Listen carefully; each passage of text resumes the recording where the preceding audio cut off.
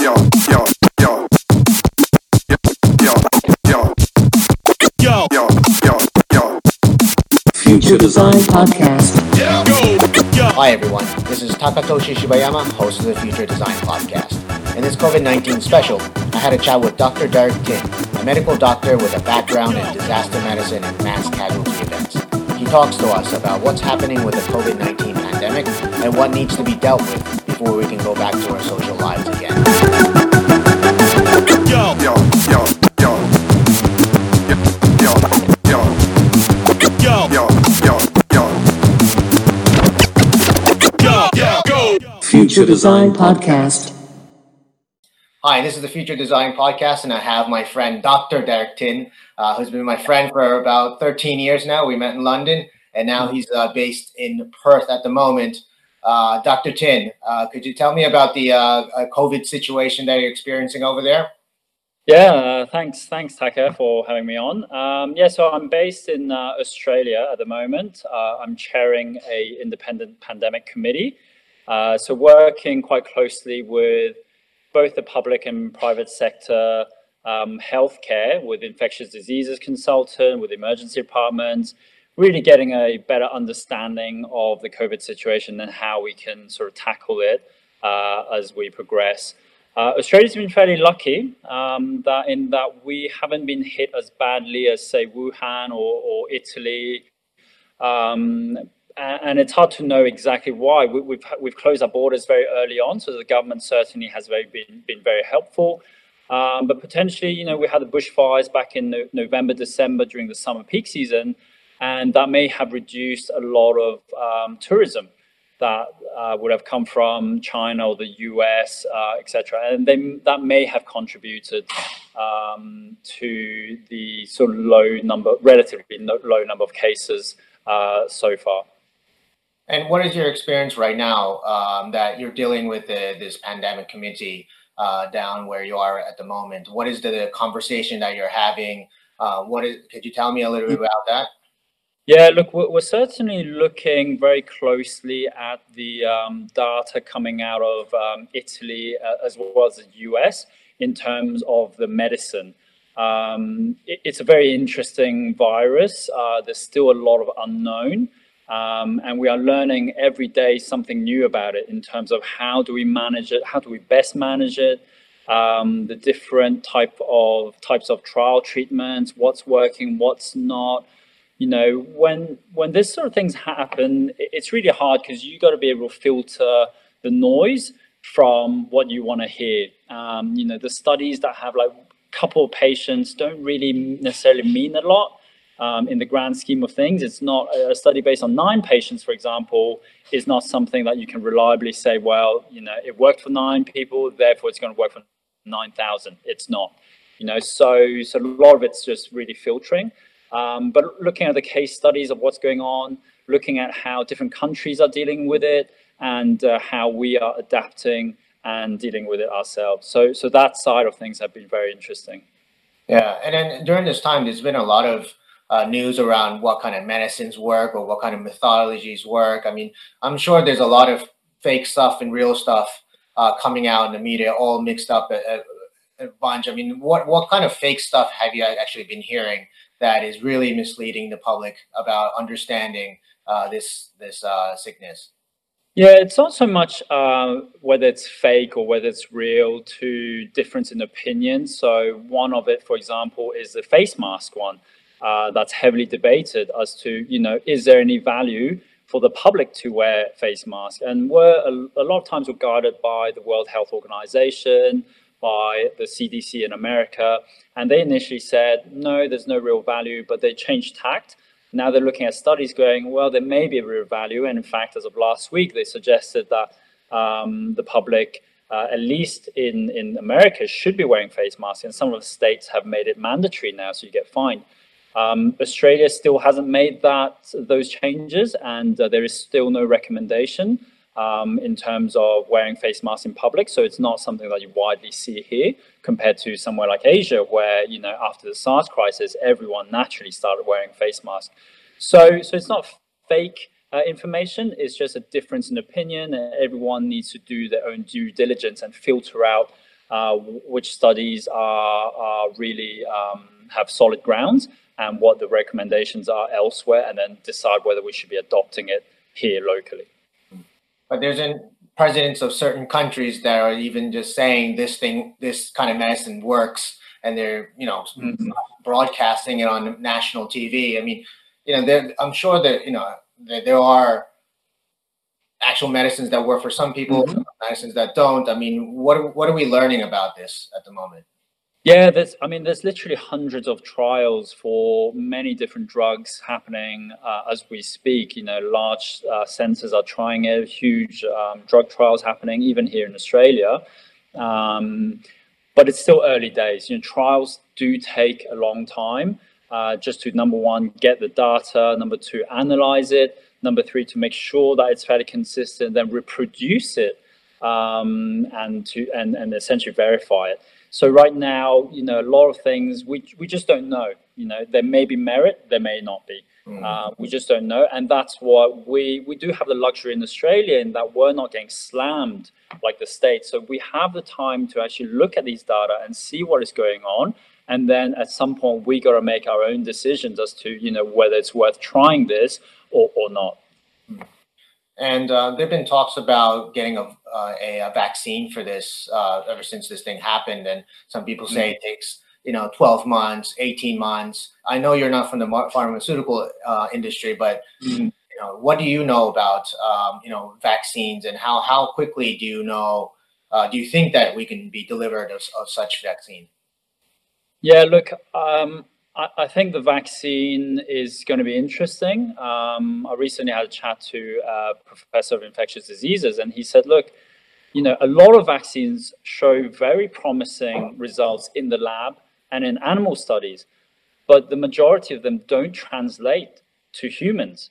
And that's the issue. So we are seeing a lot of promise in the labs and whatnot, but it's whether it can be translated at scale for human public use is a different question. Look, the measles vaccine, I think, was the one that came out to market in a record time, and that took about 4 years. So that just gives you a bit of an idea of how long it does take vaccines to get approved. You don't want a vaccine that's half ready. It will just never get approved. It has to be safe for everyone to use, or at least for the vast majority of the population to use. Coronavirus, the subtype, has been around for a good decade. So scientists have been studying it for a while, but the COVID-19 specific subtype is obviously very new. So we do have a lot of research already done in that similar domain, but we just need to adapt it into specifically to COVID-19. How long that's going to take, honestly, I don't know. And I don't think anyone really knows. There is promise, but no promises can be made. Yeah. Okay. So then, as we wait on this vaccine to come out, what can we do to go about our daily lives now? I mean, obviously, there's going to be a point where the lockdown is going to, be released, and we will be out in the streets. I'm sure every country will take a different measure onto how to get people out of their houses. What do you think is the safest way to get people back on track? Yeah, look, I mean, that's your $1 billion question, or even that's your $1 trillion question. No one knows. And in fact, I asked myself the same thing. I was like, in Australia, the government's very good at supporting the social isolation, the lockdown, the border closures. So it certainly helped us doctors. But at some point, you got to think, what's the end game? Like, how are we going to get out of this? We can't indefinitely be in quarantine. We can't indefinitely be cancelling elective surgeries and just be on standby the whole time. At some point, we just got to reopen, and I don't know. I just don't know where the balance lies, because I look at it from a medical perspective. So it's great that we're in lockdown and no one's dying from it. But I also understand that the government needs to make sure that society functions, and it's going to be difficult if people are just not going to be in lockdown forever. We just can't. And do you think having a COVID test kit in our own households, checking, maybe on a weekly basis or, bi-weekly basis going to help, contain this thing?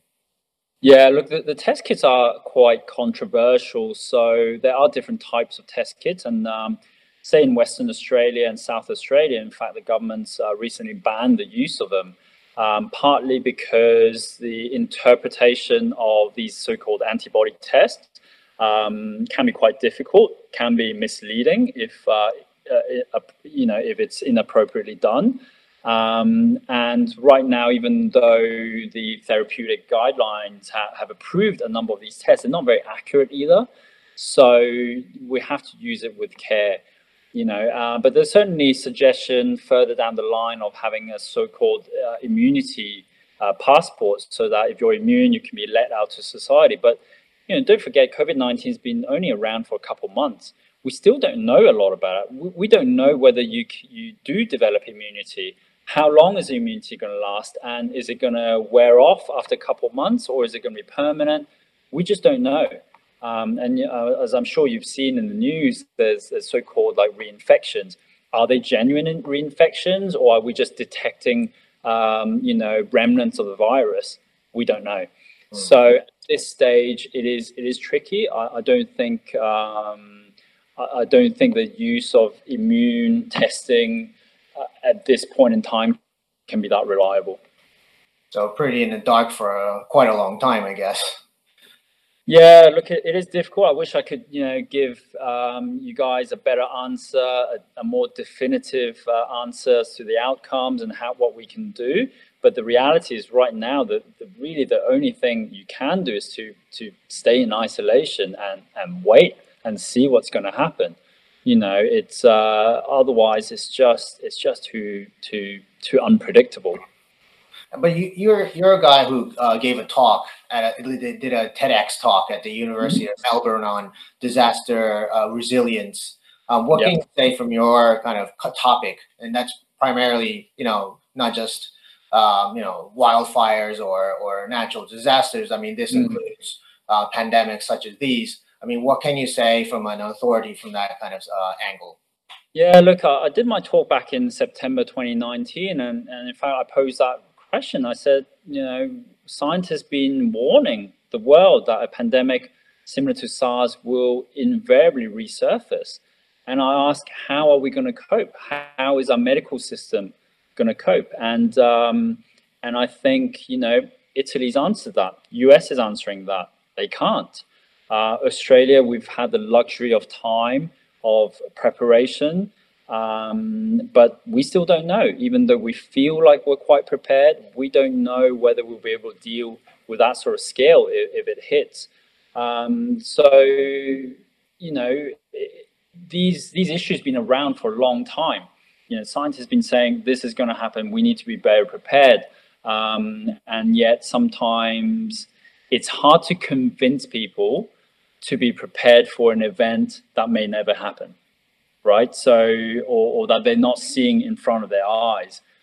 It is hard, and people generally are fairly fickle. I said that in November, in December, during the bushfires, and I was chatting to some of my colleagues, and I said, what, it'll be interesting to see whether in a couple months' time, how much we'll be talking about the bushfires, because as of that time, everyone every day was nonstop talking about it. But once it disappears, we forget about it. We forget about the people that are left with their houses burnt and left to pick up the pieces, because something else will come along. And of course, COVID came along, and that obviously overshadows it. But even without COVID, it'll be interesting to see whether we would still be talking about the bushfires or not. And that's historic. Historically, our attention span it peaks when the media peaks with any sort of disasters, but it quickly weans off as well when it's out of the media spotlight.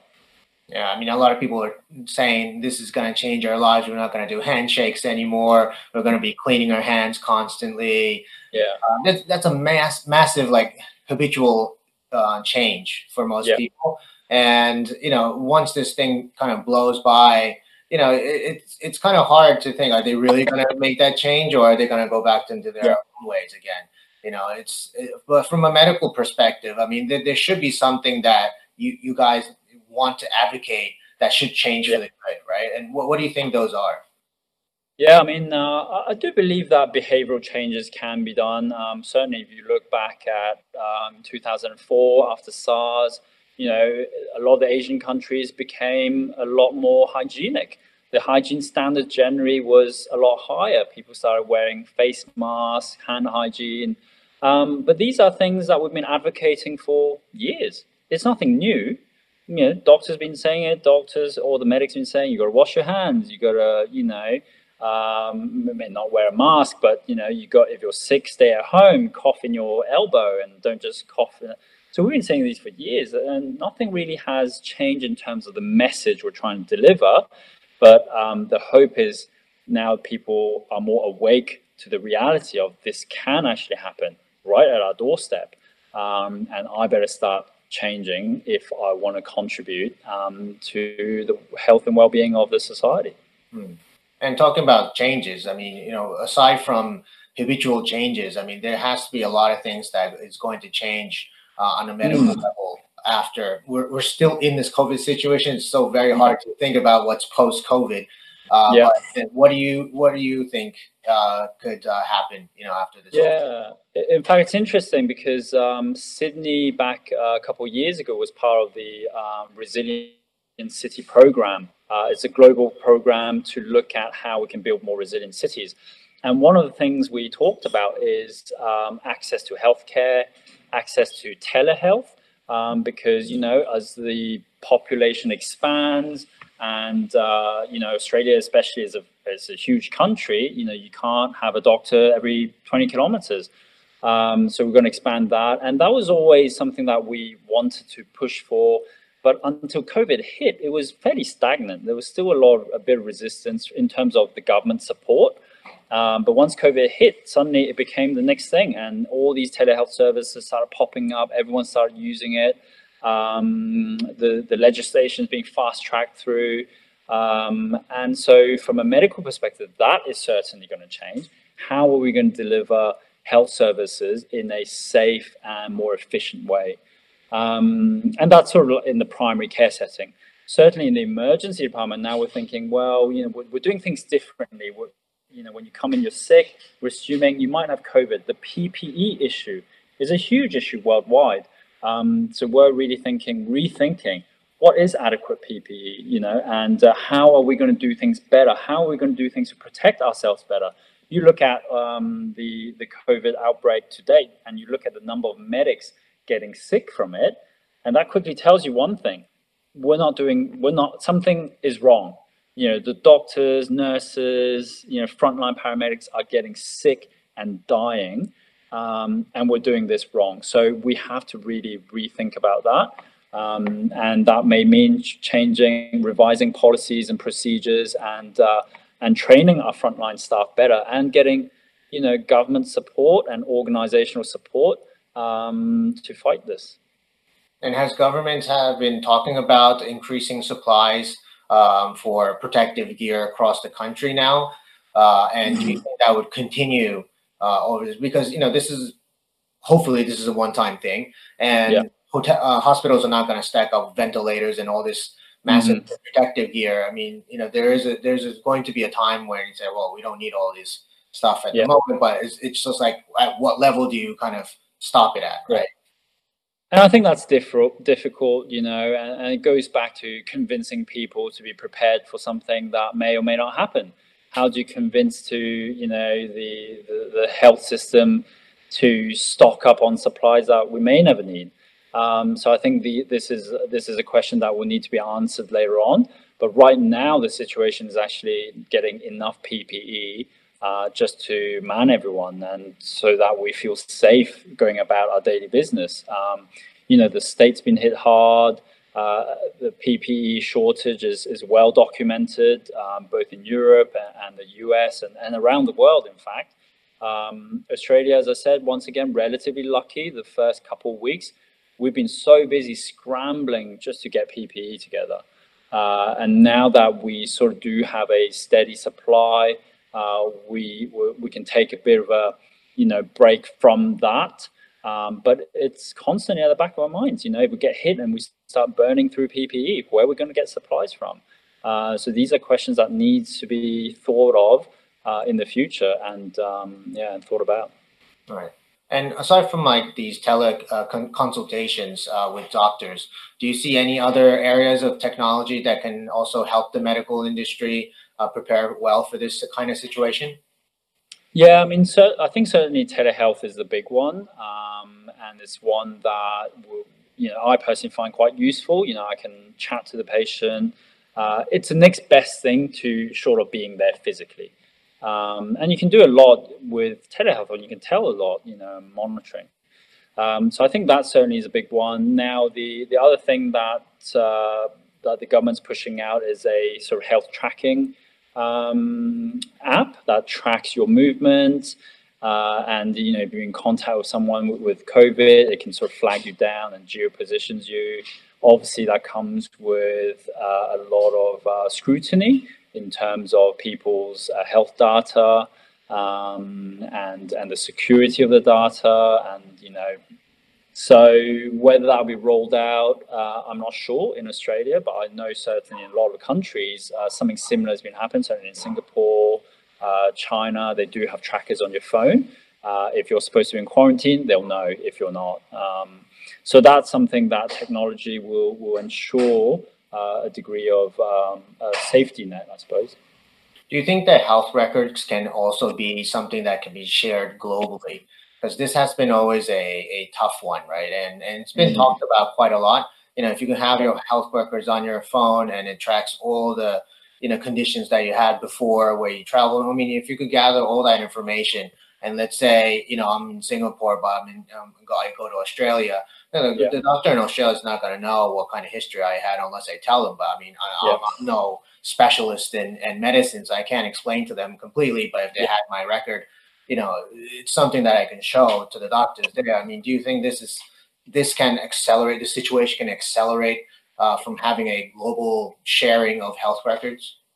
Yeah, I mean, certainly, if you go back a couple of weeks, you get a lot of data projections of how this is going to turn, number of infected cases. But the guys will tell you the projections is only as good as the data you feed it. You feed it poor data, you're not going to get good projections.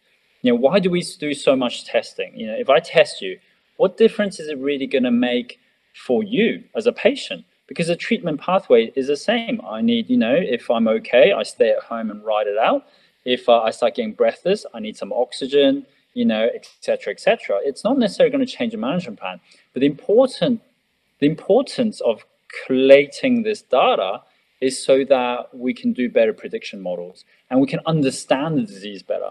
So you're right. If we have every data point of every single person that's been infected, all their movements, on how they got infected, that would be great in terms of understanding the disease. Is it practical to do that? I don't know. Are people gonna want to have their data tracked by government organizations? I don't think so. So logistically, it's difficult, but in theory, yes, if I can have the data, great, because it tells me so much more and it will allow me to tackle this disease much better and future pandemics much better. But, hard to do. Right. And is there anything that, lastly, you want to say to anybody who's in this kind of, COVID pandemic situation? How should they go about until this whole lockdown thing is over? Look, I mean, I think, the bottom line is, as I said earlier, really the only thing you can do is to stay safe and be sensible and follow your government's advice. Everyone needs to be patient. Everyone's affected. We know that. We see a lot of support for healthcare workers, but I keep saying, in fact, healthcare workers are in an okay position. We're not out of a job. We're relatively protected. This is what we're trained to do. It's the sort of mum and dad businesses that really suffer. They, how are they going to put food on the table? How are they going to survive? Other countries that are not as fortunate as you and I feel for them. So I think the take-home message is you just got to be patient, and because everyone is suffering, and we're doing our best to try and come up with a solution and to prevent people from dying. And this, at this point in time, is the best we can do. So yeah. Cool. And aside from being a doctor, Derek, you're also an entrepreneur. Can you tell us a little bit about your business? Yeah, so I run a advisory company called Alpha Zodiac. So I advise a lot of the private corporations on health-related matters. People often go, "Oh, people don't understand that the healthcare system, whether it's in Singapore and Australia, is a public-private partnership, and we rely on each other to support each other in times like these." So I work quite closely with public sector people. And in fact, sometimes I do some work in the public emergency department as well. So it's certainly been very interesting, and I'm just happy to be able to contribute something to the general sort of society at large. Awesome. All right. Well, thank you very much for your time. We value it so much, and stay safe and healthy. Yeah. All right. Thanks, Taka. Thanks for having me on your show. Future Design Podcast. This podcast was not sponsored by anyone. It's completely self-funded. So please subscribe, because that will completely uplift my spirit for the day. Until next time, hasta la vista, baby.